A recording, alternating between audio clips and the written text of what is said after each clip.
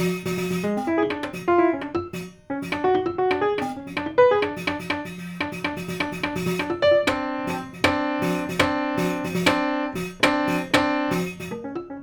first thing I'd like to ask you about a little is your interest in new music sources. Because definitely in that piece of yours at the end, is from my ears, you could hear Nan Caro and Ligeti in the mix. Oh, yeah. And I just wanted to see if you could talk a little bit about those kinds of influences which are outside of, let's say, jazz history or jazz sources, and Right. how you balance those two things or think about them if you do. Yeah. I mean, I always played classical music, even in my jazz training. I was keeping that up. I started playing classical music. I mean, always, playing Bach, Beethoven, in the early phases. But I had some sort of connection with Bartók early on, and then that sort of led into Ligeti and Morton Feldman. And as I was getting into improvised music, I just found so many ideas in that music to draw from for my improvisation. Okay. So the harmonies of Morton Feldman, those were helpful to me when I was improvising, because when I was improvising in a group, I didn't want to lock anybody into a certain harmonic, confining anyone to a certain harmonic sound.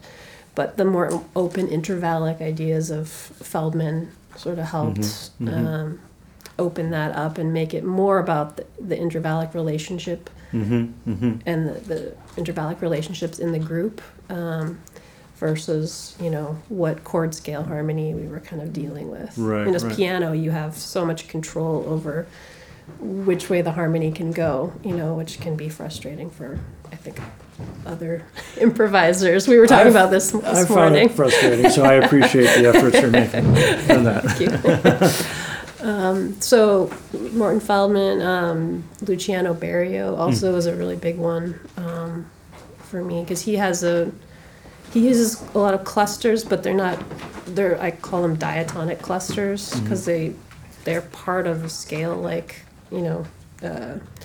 sometimes bitonal in their relationship. So it wasn't so, just a cluster of sound, but it was actually creating some sort of tonal reference point. Yeah, exactly. But again, not trying to lock anybody into anything. And with the prepared piano work, this seems to be pretty important with what you do. Any time I've played with you, it's been part of it, and tonight obviously was a big part. What's the background for you in that? It was probably about 14 years ago, I discovered Benoit Delbecq. Have you heard of him before? A French pianist. Really great pianist who does a lot of prepared piano.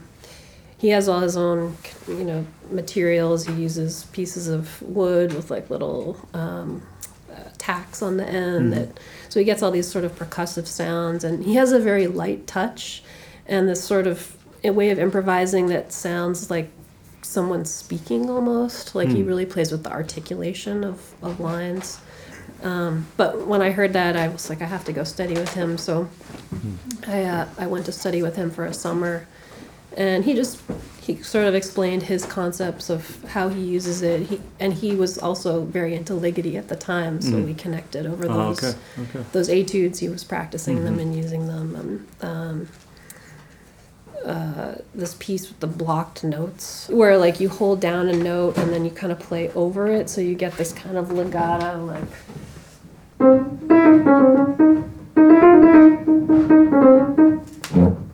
So it's part of the rhythm, but it makes the spacing, instead of leaving the space, you would hear that articulation, so it makes it sound more legato over those spaces. So he was working with that, and so he would create all these rhythmic cycles, like very long cycles of polyrhythms and groupings of notes, so that it would, be a span of over 128 beats. And he would have, 3 different relationships, 1 in 5, 1 in 9, 1 in, so that you know, when you multiply all of that Yeah. and you get three of them, three rhythms, you end up with these long rhythmic cycles of beats. So Wow. he was mapping everything out, and to me, it sounded improvised and polyrhythmic, but you couldn't really identify what's going on in the rhythm necessarily because it was these really long cycles. Mhm, so you weren't recognizing the pivot points because they were too extensive. Exactly, yeah. Oh, okay. So for me, I tried messing around with that and I found it too confining. So I just tried to use the sound of it, the sort of Improvise with the approach and not yeah, be with so rigid with it. that feeling of the polyrhythms. Yeah. Okay. And so the prepared stuff didn't come out of, let's say, Cage's work or out of the new, it was more this improviser that you found out about. It sort of started with Benoit, and then I went and discovered, Oh, wow. you know, That's really cool. John Cage and Henry Cowell we were talking about, and George Crumb too was another big one.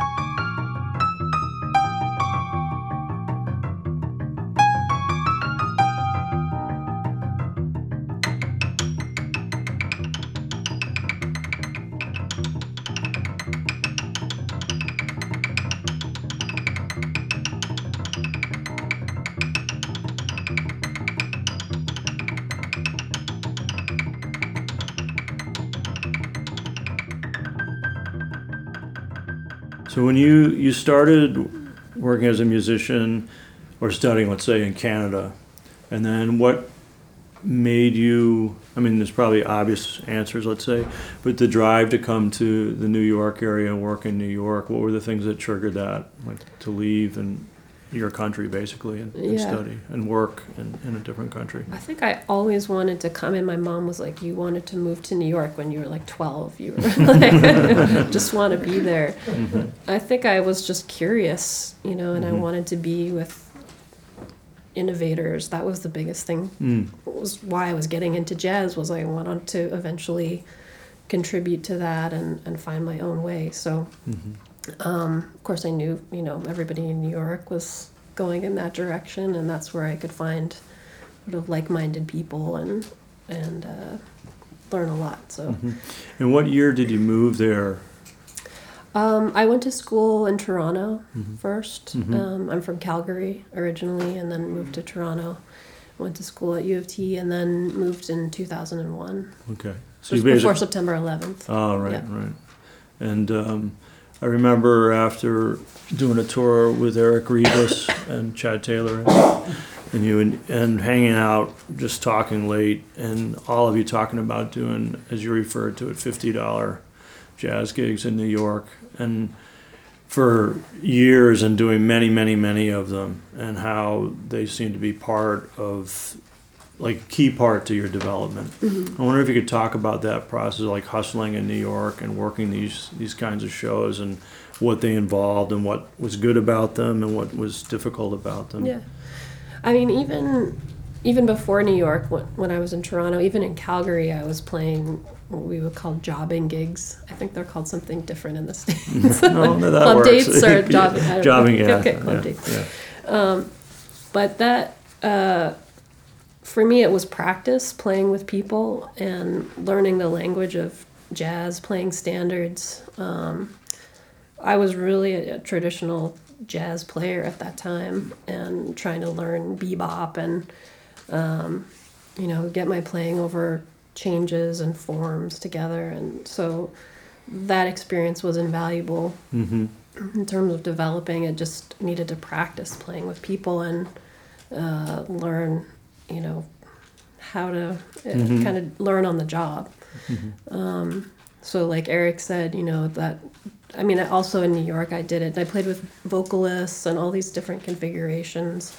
Some people's music, but especially in Toronto, it was all about playing standards.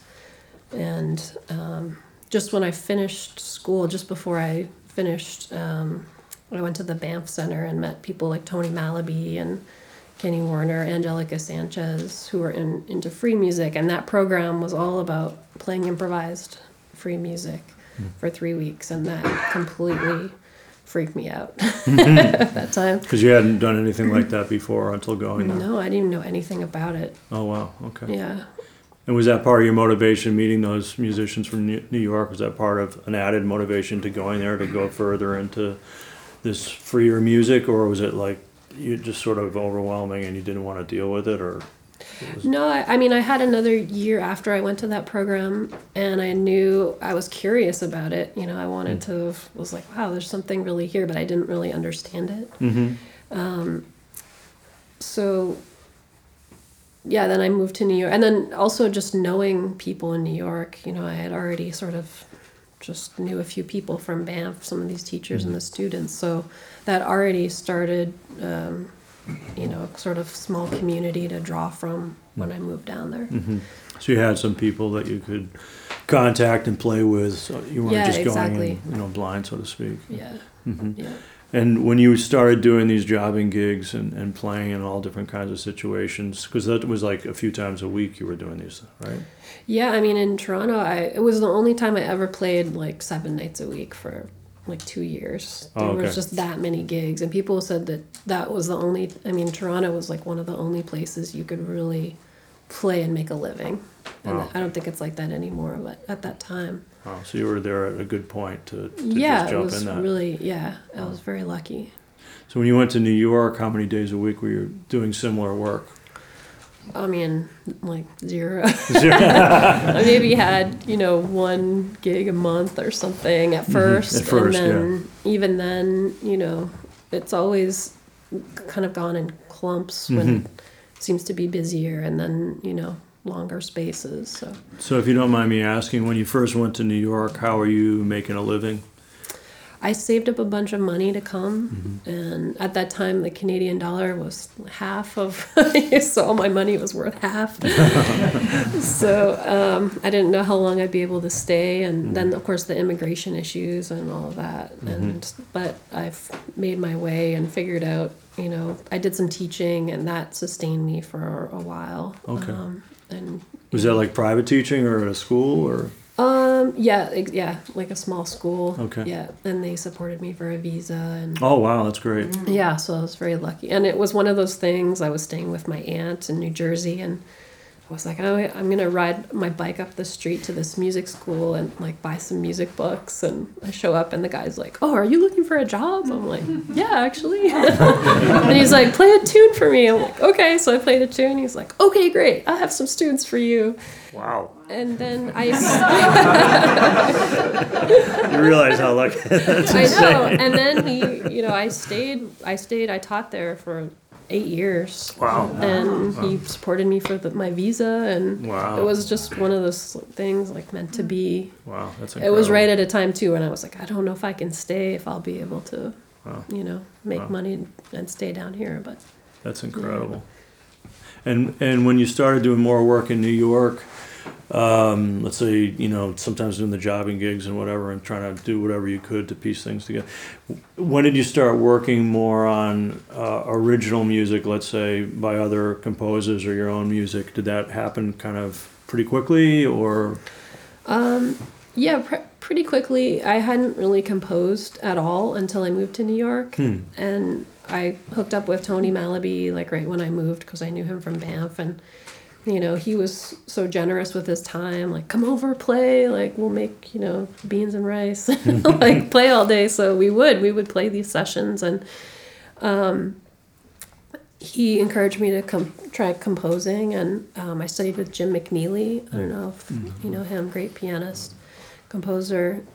He was a great teacher because he, you know, he maybe not the same direction of his music, but really good at helping you develop your own path and what you were trying to go for. So between his lessons and then playing with Tony and some of the other friends I was meeting at that time, musicians, I composed some pieces for my first record, which is called Lifespan. And then kind of after that took a big turn, and wrote music for more improvised settings, and it's been like that ever since. So if you're curious about the transition, check out the first record, which is called Lifespan, and then the next record, which is called The Slightest Shift. And that, it was the slightest shift. It was a big shift.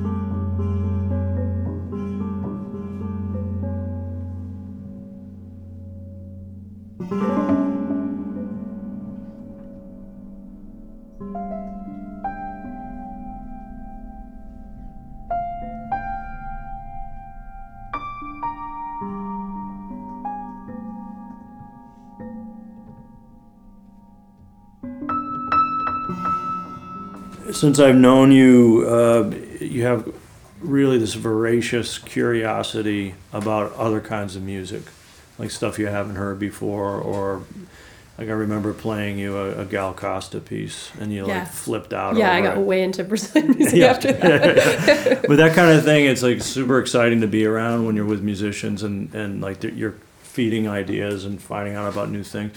I mean, in terms of pianists, like who are the people that have really impacted you, whatever music background they were from, but like things that have affected the way you think about the instrument in ways that are important to you now? Yeah.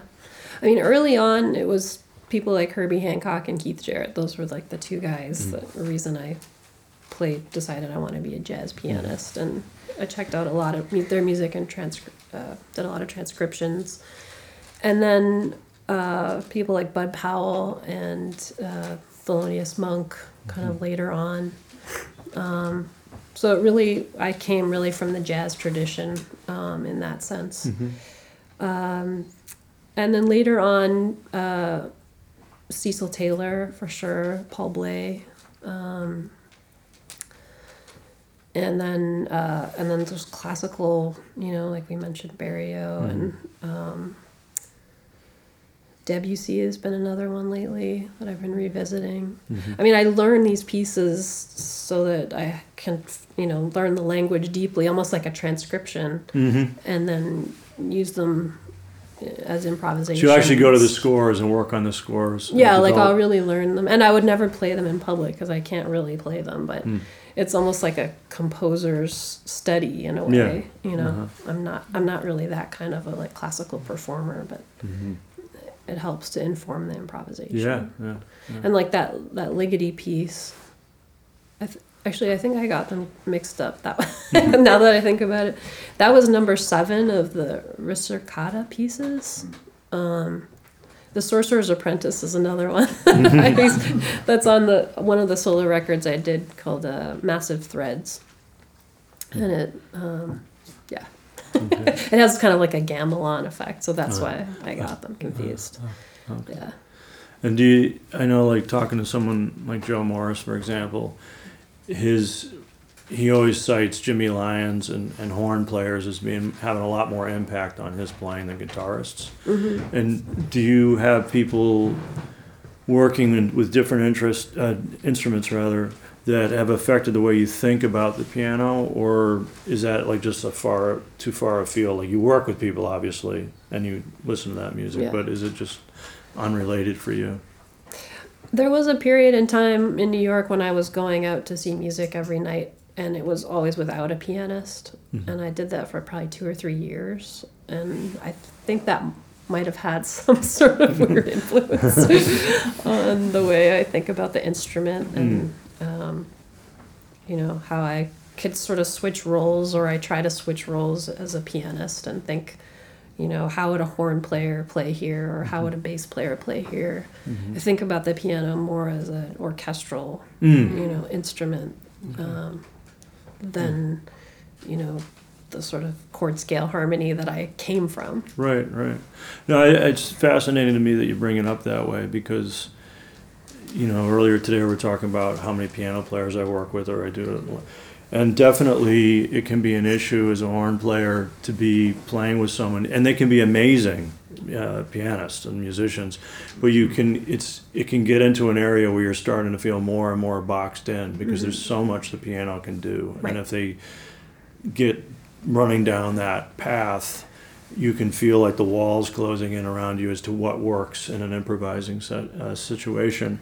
And definitely playing with you and Eric's quartet, it's been remarkable how transparent what you do. Like, there's all this information coming in the improvising, but there's so many choices left. You know what I mean? Which is really phenomenal as a horn player, let's say. It's like I don't feel like you're dictating where the music has to go. You're just opening up these possibilities all the time with this clarity, which is super, super fantastic.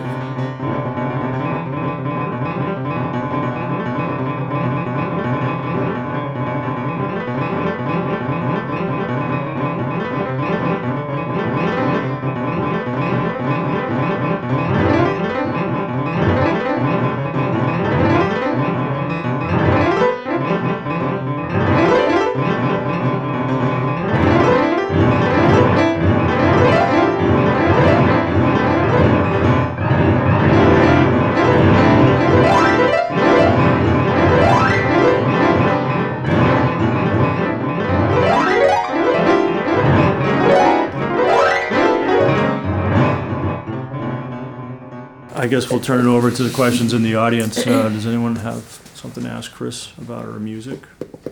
I was just wondering if like solo playing has always been something that you've focused on, or something that's always been like an important thing to work on.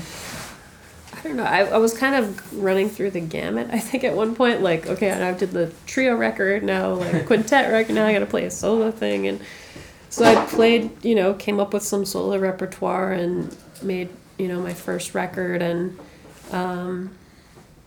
then I did a couple solo tours too, and made it more of a study in a way, so that I would record it every night and I would listen to it on the plane as I was like going to the next gig, trying to see, you know, if I wanted to change things as a listener. So it became almost like a practice. So yeah, I don't, you know, I do it often because, you know, if I get asked to do it, you know, I go back in and but it is hard for me to try to play one show, like a solo show, and you know, because I want to be able to kind of go deep and make it that study. I have that sensibility and the remembering, you know, how that felt. So but it's like a muscle with anything, you know, and like I just flexed it, and now I won't do it again for a little while. Although Eric and I are going on a duo tour, so it's close. Any other questions? Yeah. Yeah, I wanted to ask maybe who are some lesser known pianists that you wish more people knew about? Like, you know, Angelica Sanchez said people are Benoit Delbecq, or Horst Hapscott, or Don Pullen, or people like this. Well, we were just talking about this a little bit, but do you know Joseph de Moulian? He's a great Belgian pianist, and also plays Rhodes and electronics. A great French pianist named Antonin Rayon, who plays with Marc Ducret. There's so many. Well, actually, I've been doing these tributes to Jerry Allen recently, and it's kind of surprising how many people don't know about Jerry Allen. And I only really knew a certain period of her music, so I was going back and checking out some of her early work. She's very free in some of the ways that she plays with some of the people. Definitely Angelica Sanchez, if you haven't heard about her. David Varelis, if you know him, also a great pianist. Oh my gosh, there's so many. As I understand your career, you started out with classical training and then got really interested in jazz. But the classical tradition never left you, Yeah. and it sounds like you keep coming back to classical musicians. How much do you even think about these genre categories anymore? Am I doing jazz? Am I doing contemporary classical or whatever? Or is it all just music, a kind of swirl of influences that is taking you into playing music that kind of transcends the genre categories that we're used to talking about? Yeah, I mean, I think that's a good way of putting it. And I think more and more, I mean, there's, the old way of learning that, we all have to learn bebop before we can go on and play jazz. That's sort of going by the wayside, I think, and people are drawing more from their influences earlier on and rolling with that. So I would say that, yeah, the only thing is that if you're improvising versus reading music, those two experiences are very different. Like two of those pieces today I played are brand new and I don't know them as well, so I was having to read them and I wanted to close my eyes and so it was sort of a struggle to deal with that and want to internalize it, but I wasn't quite there yet because it's all new. Are those categories constricting? Not to me, because I don't feel like I have no one expects me to be something. I'm just like, I was never like kind of pushed to be a certain player, straight ahead, like swinging pianist or, classical, player or whatever. So for me, I was just kind of free to explore these things and not have to worry about those sort of restrictions. So I was lucky in that way. Yeah, well, that freedom is pretty fantastic. Even though at the time I was like, oh, I want them to want me to play like the burning bebop solo. Maybe one more question if there is one. What aspects of sort of bebop playing or jazz playing you think you bring into a concert like you did tonight? Well, I think it's kind of hard to say, but I think I do have, I can kind of draw from the way of playing bebop lines and that kind of articulation and way of feeling time that blends with the sort of, maybe more kind of new music-y repertoire. So, yeah, I think my touch and my sense of rhythm kind of comes more from that place. Yeah, I don't know. Yeah, I mean, for me, I would say that is an aspect of musicians who have a jazz background who approach improvisation very differently than musicians that have a purely new music background. Yeah. And part of that's like a kinetic aspect, but part of it also is a narrative aspect. That in new music, the idea of sound just happening in chronological time, if there's a grid of a pulse, the way that they will put the sound there doesn't necessarily lead the listener in the same way that jazz players, even if they're using extended techniques, tend to move the music. And it's a subjective difference, but for me it's very clear. If I hear someone who's like totally a new music person improvise, the sounds will happen, but they don't connect in the same thread that they will most often with players that come out of a jazz background. And that can be in many, many, many different kinds of ways. It's not just like it has to swing, but it's like the ideas lead directly and you're kind of pushing the music somewhere. Yeah. Or sometimes with a new music background, it's enough that the sounds are interesting on their own. They happen in the space and then you move to the next event. And it's a different flow. Well, maybe that's the thing that is missing. At least when I've tried to play with new music players that haven't improvised, like you said, they kind of make the gesture, but there's no forward momentum or like bigger picture Exactly. going on. So then they're like, but how do you sustain this for like an hour? And then it's like, well, you're improvising, but you're also a composer's mindset. It's both of those things. And in some cases, to make a huge generalization, new music players who can read unbelievably complicated material rely on a composer's mentality to come from the composer and they're going in and interpreting the piece and obviously contributing to it, but the structural elements are being organized by somebody else. And if they're used to doing that and then they're asked to completely improvise, they lose that foundation that they have in other kinds of pieces that are through composed for them. And there's definitely a bunch of exceptions of people who have the skill sets and improvising skills that are insane. It's an amazing period right now in the music where there's a lot of crossover happening.